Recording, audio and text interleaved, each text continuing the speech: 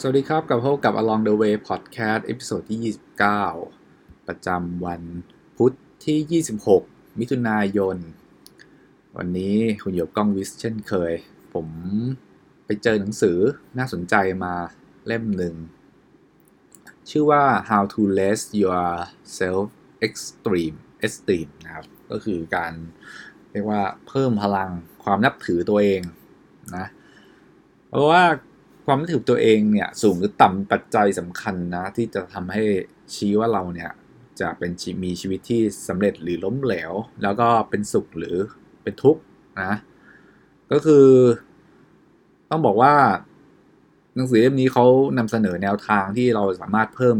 ความนับถือตัวเองได้นะแล้วก็ตรงไปตรงมาไม่นับถือตัวเองนี่ไม่ใช่หลงตัวเองนะครับอย่าเข้าใจผิดนะครับเพราะว่าคุณต้องเข้าใจวิธีคิดแล้วก็รู้สึกเกี่ยวกับตัวเองนะแล้วก็สามารถที่จะเยียวยาบาดแผลในใจที่คอยล้างคุณนะจากเรื่องที่คุณจะต้องไปได้วันนี้คุณอาจจะได้เจอสิ่งดีๆแหละแต่ว่าบางทีคุณมีบาดแผลในใจคอยมันก็ล้างคุณไว้อยู่นะครับก็เริ่มจากเรื่องแรกเลยก็คือว่าความสำคัญของการนับถือตัวเองก่อนนะมันสำคัญยังไงเขาบอกว่าเราเนี่ยต้องบอกว่าฉันคิดแล้วก็รู้สึกยังไงเกี่ยวกับตัวเองนะครับไม่ใช่คนอื่นคิดหรือรู้สึกยังไงเกี่ยวกับฉันนะเพราะว่าความรู้สึกของตัวเองเนี่ยต่อตัวเองเนี่ยมันมีผลกระทบกับชีวิตของเราทุกด้านนะเป็นเหตุผลว่าเราจะมีชีวิตที่มีความสุขมีความสำเร็จได้ก็ต่อเมื่อเราต้องมีการนับถือตัวเองในเชิงบวกซะก่อนการรู้สึกตัวเองเนี่ยมันแบ่งเป็น2องค์ประกอบนะ2ส่วนอย่างแรกคือต้องรู้สึกว่าความรู้สึกว่าตัวเองเนี่ยมีความสามารถนะความสามารถที่จะเข้าใจเจอปัญหาชนะปัญหาจัดการกับความท้าทายต่างๆได้เราต้องรู้สึกก่อนรู้สึกให้ได้ว่าตัวเองมีความสามารถก่อนข้อที่2คือความรู้สึกว่าตัวเองมีคุณค่านะครับพอรู้สึกว่าตัวเองมีคุณค่าเนี่ยก็คือ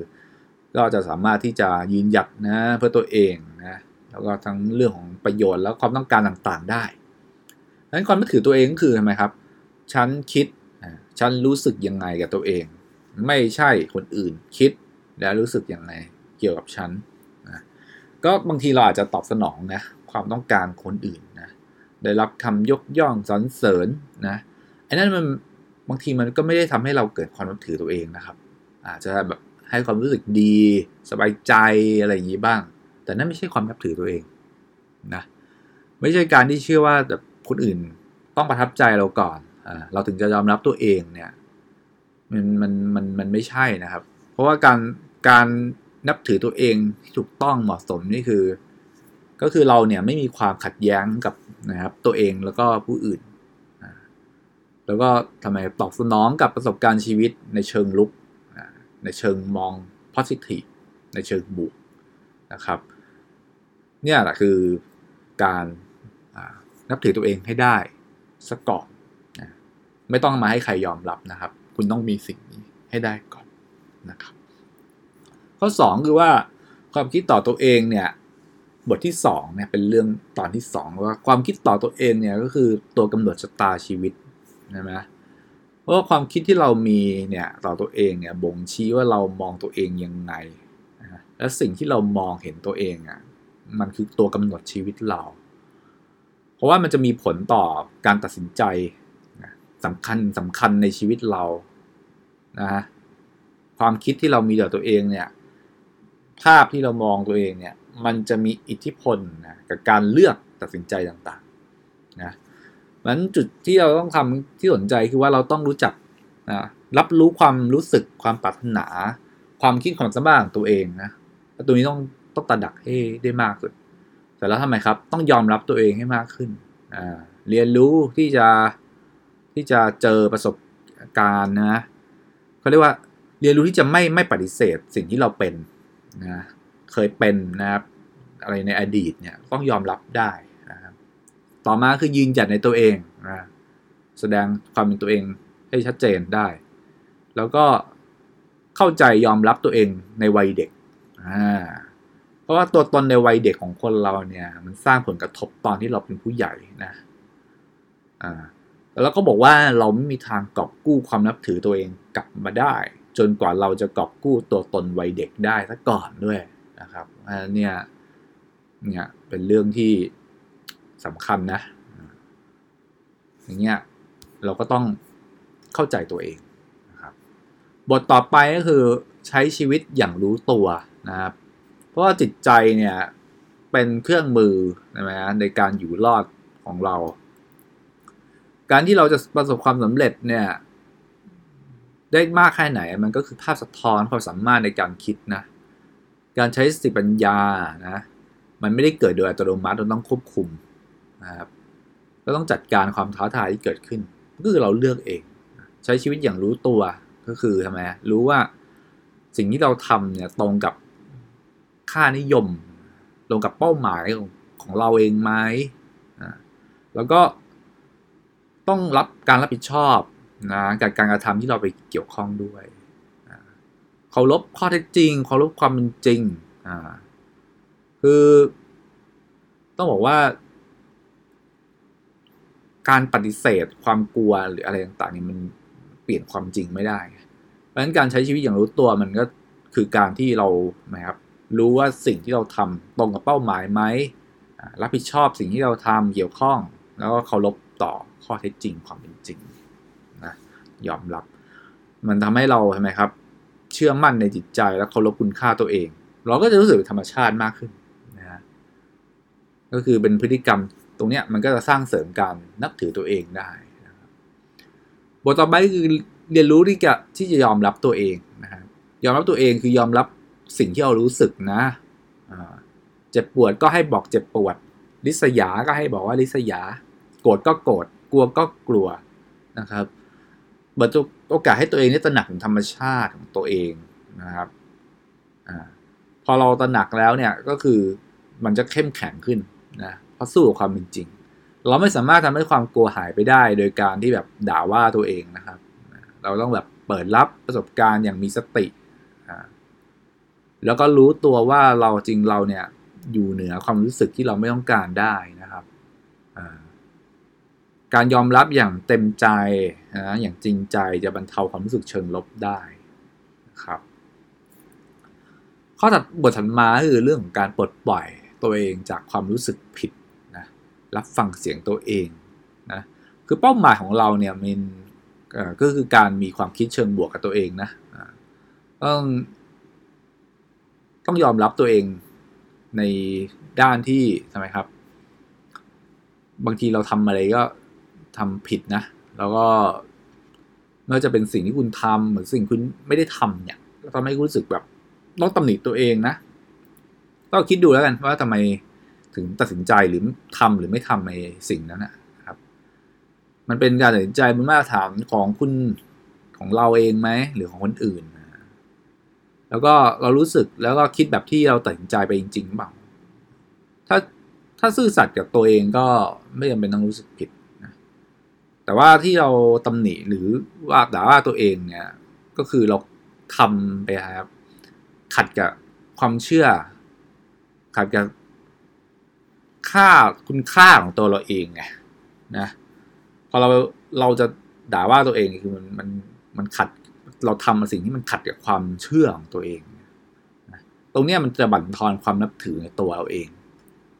นะครับแล้วก็ทำให้เราซื่อตรงกับอนาคตตัวเองน้อยลงด้วยนะครับก็ต้องลอง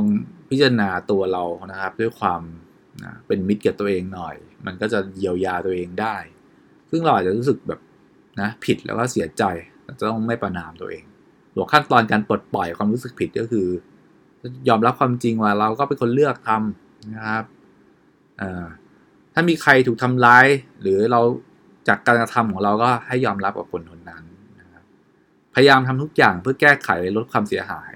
นะแล้วก็ไม่ทำพฤติกรรมแบบเดิมในอนาคตต่อไปนะตรงนี้ก็เป็นเรื่องที่คือบางทีเรากลัวค่านิยมคนอื่นไงบางทีเรายอมสละความต้องการแล้วก็ความนับถือตัวเองไปเพราะว่ากลัวว่าคนสำคัญของเราใช่ไหมคนสำคัญมันจะเป็นคนใกล้ชิดบิดามารดาคู่สมรส ไม่ยอมรับหรือแบบมาว่าเราใช่ไหมฮะกลัวถูกวิจารณ์มั่งกลัวถูกปฏิเสธถูกตำหนิซึ่งอย่างนี้ไม่ได้ไงเราก็ต้องฟังเสียงตัวเราเองนะมากกว่าความเชื่อของคนอื่นที่คุณไม่ได้เชื่อแบบเขานะครับบทต่อไปก็จะเป็นเรื่องของการหลอมรวมตัวตนในวัยเยาว์สังเกตว่าหนังสือเล่มนี้นี่พูดถึงชีวิตในวัยเด็กเยอะเหมือนกันนะเพราะว่าเข้าใจว่าเนี่ยไอความเป็นตัวตนของเราในวัยเด็กนี่มันเอฟเฟกต์นะมันมีอิทธิพลกับตัวเราตอนปัจจุบันเนี่ยเยอะนะครับก็บอกว่ามีเหตุผลมากมายเลยที่ทำให้เราเนี่ยรู้สึกไม่สามารถให้อภัยตัวตนในวัยเด็กของเราได้นะครับอาจจะบอกว่าเด็กคนนั้นเนี่ยก็คือเด็กเราตอนเป็นเด็กเนี่ยเป็น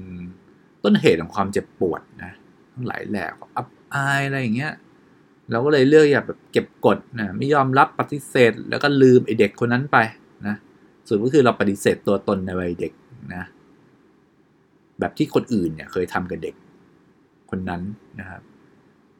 ก็คือกลายเป็นว่าความโหดร้ายที่มีต่อเด็กคนนั้นก็มีวันสิ้นสุดนะแล้วมันก็ยังอยู่ในใจมันยังอาศัยในจิตใจของเราเองนั่นแหละซึ่งตรงเนี้ยมันก็ถ้าเรายังปล่อยให้มันเป็นปมอยู่ในใจก็มันจะสร้างปัญหาขัดขวางพัฒนาการนะครับความสุขในการใช้ชีวิตเราคือเราต้องรู้จักให้อภัยครับให้อภัยแล้วก็ไม่เป็นปรปักษ์ตัวตนในวัยเด็กของเราต่อประสบการณ์ในอดีตของเรานะคือต้องให้อภัยจริงๆครับนะแล้วที่เราก็จะรู้สึกว่าเฮ้ยเนี่ยมันตัวตนของเราไม่เป็นเหมือนกับเป็นบาปอะไปตลอดเพราะถ้าเรารู้สึกว่าตัวตนของเราเป็นบาปเนี่ยความโหดร้ายที่มีในจิตใจของเราคือมันก็ไม่มีวันสิ้นสุดนะครับแล้วเราถ้าเกิดเราสามารถที่จะให้อภัยตัวตนในวัยเด็กของเราได้แล้วก็จะมีชีวิตที่สมบูรณ์เติมเต็มเป็นธรรมชาติมีความสนุกสนานมากยิ่งขึ้นนะครับตรงนี้ก็เรื่องสำคัญจริงๆนะครับเรื่องสำคัญมากบทถัดมาคือการใช้ชีวิตอย่างรับผิดชอบนะครับการกระทำที่ก่อให้เกิดการนับถือตัวเองที่ดีเนี่ยนะก็คือการนับถือตัวเองที่ดีนะถ้าเราเปลี่ยนจากความเฉื่อยชานะเป็นกระตือร้นเราก็จะรู้สึกชอบตัวเองมากขึ้นนะเราก็ต้องทำในเชิงพฤติกรรมนะครับเหมือนกับว่าเฮ้ยเราทำพฤติกรรมที่มันน่าให้นับถือตัวเองได้ก็คือเราทำสิ่งที่มันทำไมครับที่มันถูกต้องที่มันเหมาะสมใช่ไหมเหมือนคนไปออกกำลังกายนะครับไปออกกำลังกายได้ทุกวันเลยเราก็นับถือตัวเองนะเป็นคนที่มีวินัยดีจังเลยใช่ไหมครับแล้วก็ต้องบอกว่าแต่เราก็ไอ้ตรงนี้เรารับผิดชอบได้แต่ว่าเราไม่สามารถรับผิดชอบทุกสิ่งที่เกิดกับเราได้นะเพราะเราไม่ได้เก่งกล้าเก่งกาจไปหมดนะบางอย่างเราก็ควบคุมไม่ได้นะพฤติกรรมคนอื่นเงี้ยนะถ้าเกิดว่าเรามัวแต่ไปต้องรับผิดชอบสิ่งที่อยู่นอกการควบคุมเรานี่มันทำให้เราไม่เป็นความสุขนะครับบทถัดมาคือไหมครับใช้ชีวิตอย่างที่คุณเป็นนะการหลอกลวงที่ทำลายนะครับความนับถือตัวเองมากที่สุดเนี่ยคือการหลอกลวงตัวเราเองนะอย่างเช่นการแสร้งทำว่าเป็นชอบสิ่งบางอย่างนี่คนจริงไม่ได้รู้สึกอะไรนะไม่ได้แสดงตัวตนออกมานะครับแสร้งทำเป็นไม่รู้เพื่อปฏิเสธการรับรู้นะยืดเวลาอยู่กับคนที่ตัวเองไม่ชอบโดยไม่จำเป็นยึดถือค่านิยมอะไรบางอย่างที่เราก็ไม่ได้รู้สึกเชื่ออย่างนั้นนะครับหรือแซงทำเป็นถ่อมตนนะหรือหยิ่งทะนงเกินไปนะคือจริงๆแล้วมันต้องสอดคล้องนะความนับถือตัวเองมันต้องสอดคล้องกับตัวตนภายในแล้วก็ตัวตนที่เราแสดงออกในโลกภายนอกถ้ามันขัดแย้งกันนี่มันจะบั่นทอนนะมันจะบั่นทอนการนับถือตัวเราเองลงตัวตนของเราในภายในกับตัวตนภายนอกนี่ต้องสอดคล้องกันนะครับแล้วก็ ไม่ต้องให้คนอื่นมาต้องคอยทำไมครับตอบสนองหรือเห็นด้วยความต้องการของเรานะเพราะไม่งั้นคุณก็ใช้ชีวิตของคุณไม่ได้สักทีใช่ไหมก็ต้องใช้ชีวิตอย่างที่คุณเป็นใช่ไหมครับก็คือถ้าเกิดว่าให้ความสำคัญกับความคิดคนอื่นมากกว่าความคิดตัวเองก็ไม่มีชีวิตที่เป็นของจริงได้เลยนะถัดมาก็คือความบทต่อไปนะครับก็คือฟูมฟักความนับถือตัวเองของผู้อื่นนะครับผู้อื่นคือปกติแล้วเรานับถือตัวเองใช่ไหมต้องรับผิดชอบตรงนี้อยู่แล้วนะแต่ว่าเราก็สามารถที่จะไปเกื้อหนุนหรือไปทำลายความเชื่อมั่นความพอรู้ตัวเองคนอื่นได้ด้วยนะครับคือเราก็ต้องให้เกียรตินะครับนะกับปฏิสัมพันธ์กับเพื่อนมนุษย์นะอย่างมีเกียรติแล้วพอเราปฏิสัมพันธ์อย่างดีเนี่ยจริงๆเราก็จะมีความสุขมากขึ้นนะครับเราก็ชอบตัวเองมากขึ้นเพราะเราแสดงออกในทางที่ไปเกื้อหนุนการนับถือผู้อื่นเราก็จะได้รับการเกื้อหนุนนะครับความนับถือของตัวเองด้วยก็คือเรื่องคือปฏิบัติกับคนอย่างเคารพรับฟังนะครับเข้าใจอย่างเงี้ยไม่ตัดสินคนนะอย่างเงี้ยนับถือคนอื่นก็ได้นับถือตัวเองด้วยบทต่อไปก็จะเป็นเรื่องของความเห็นแก่ตัวนะครับเขาบอกว่าบางคนอาจจะเอาเรื่องความนับถือตัวเองเนี่ยไปปนกับเรื่องอย่างที่บอกว่าหลงตัวเองใช่ไหมเห็นแก่ตัวหรืออะไรก็ว่าไปคือการนับถือตัวเองเนี่ยหมายถึงการเห็นคุณค่าในตัวเองนะสนใจในการพัฒนาตัวเองนะคือแสวงหาความอิสระนะนี่คือการนับถือตัวเองไม่ใช่ว่าแบบฉันต้องได้ก่อนไม่สนใจคนอื่นไม่ใช่นะคนละเรื่องกันนะครับคือต้องบอกว่าตรงนี้มันทำให้เกิดการใช่ไหมเกิดปัญหาระดับโลกแตกเลยทีเดียวเชียวเพราะบางทีบอกว่าเฮ้ยก็ฉันอยากทำอย่างนี้แต่มันเดือดร้อนคนอื่นมันก็ต้องมีเกณฑ์ไงว่าไอ้เรื่องนี้ผมว่ามีพูดในเรื่องหนังสือกล้าที่จะถูกเกลียดนะที่ผมเคยเล่าใน EP เก่าๆไปหาฟังดูได้นะครับคือมันต้องบอกว่าเราเนี่ยมันมีตัววัดอยู่นะว่านี่คือเราทำเพื่อตัวเราเพื่อเขาเรียกว่ากล้าที่จะทำเพื่อตัวเองโดยที่มันไม่ได้เกี่ยวกับว่าเห็นแก่ตัวนะครับคนละเรื่องกันนะเนี่ยบางทีก็ถูกตอบสนองว่าความเป็นดีความว่าดีคือยังไงเขาเป็นเด็กดีเขาเชื่อฟังฉันเนี่ยเธอเป็นเด็กดีเธอตามที่พ่อแม่สั่งอันนี้นักจิตวิทยาบอกว่าคำสอนนี้เป็นภัยต่อสุขภาพจิตและอารมณ์อย่างมากเลยนะครับนั้นความจริงแล้วมันคุณจะทำความดีหรืออะไรเนี่ยมันไม่ใช่นะอย่ามาปนกันมั่วนะครับการนับถือตัวเองคือการยอมรับตัวเองแล้วก็ทำในสิ่งที่ตัวเองเชื่อนะโดยที่มันมีเส้นแบ่งอยู่ว่านี่คือสิ่งที่ไม่เห็นแก่ตัวเรื่องนี้โลกแตกครับเพราะว่าจริงๆแล้วคนเราไม่ได้ใช้ชีวิตที่เราต้องการเนี่ยเพราะว่าเรื่องพวกนี้จริงๆนะครับถัดมานะครับก็คือบทสุดท้ายคือบทสรุปนะ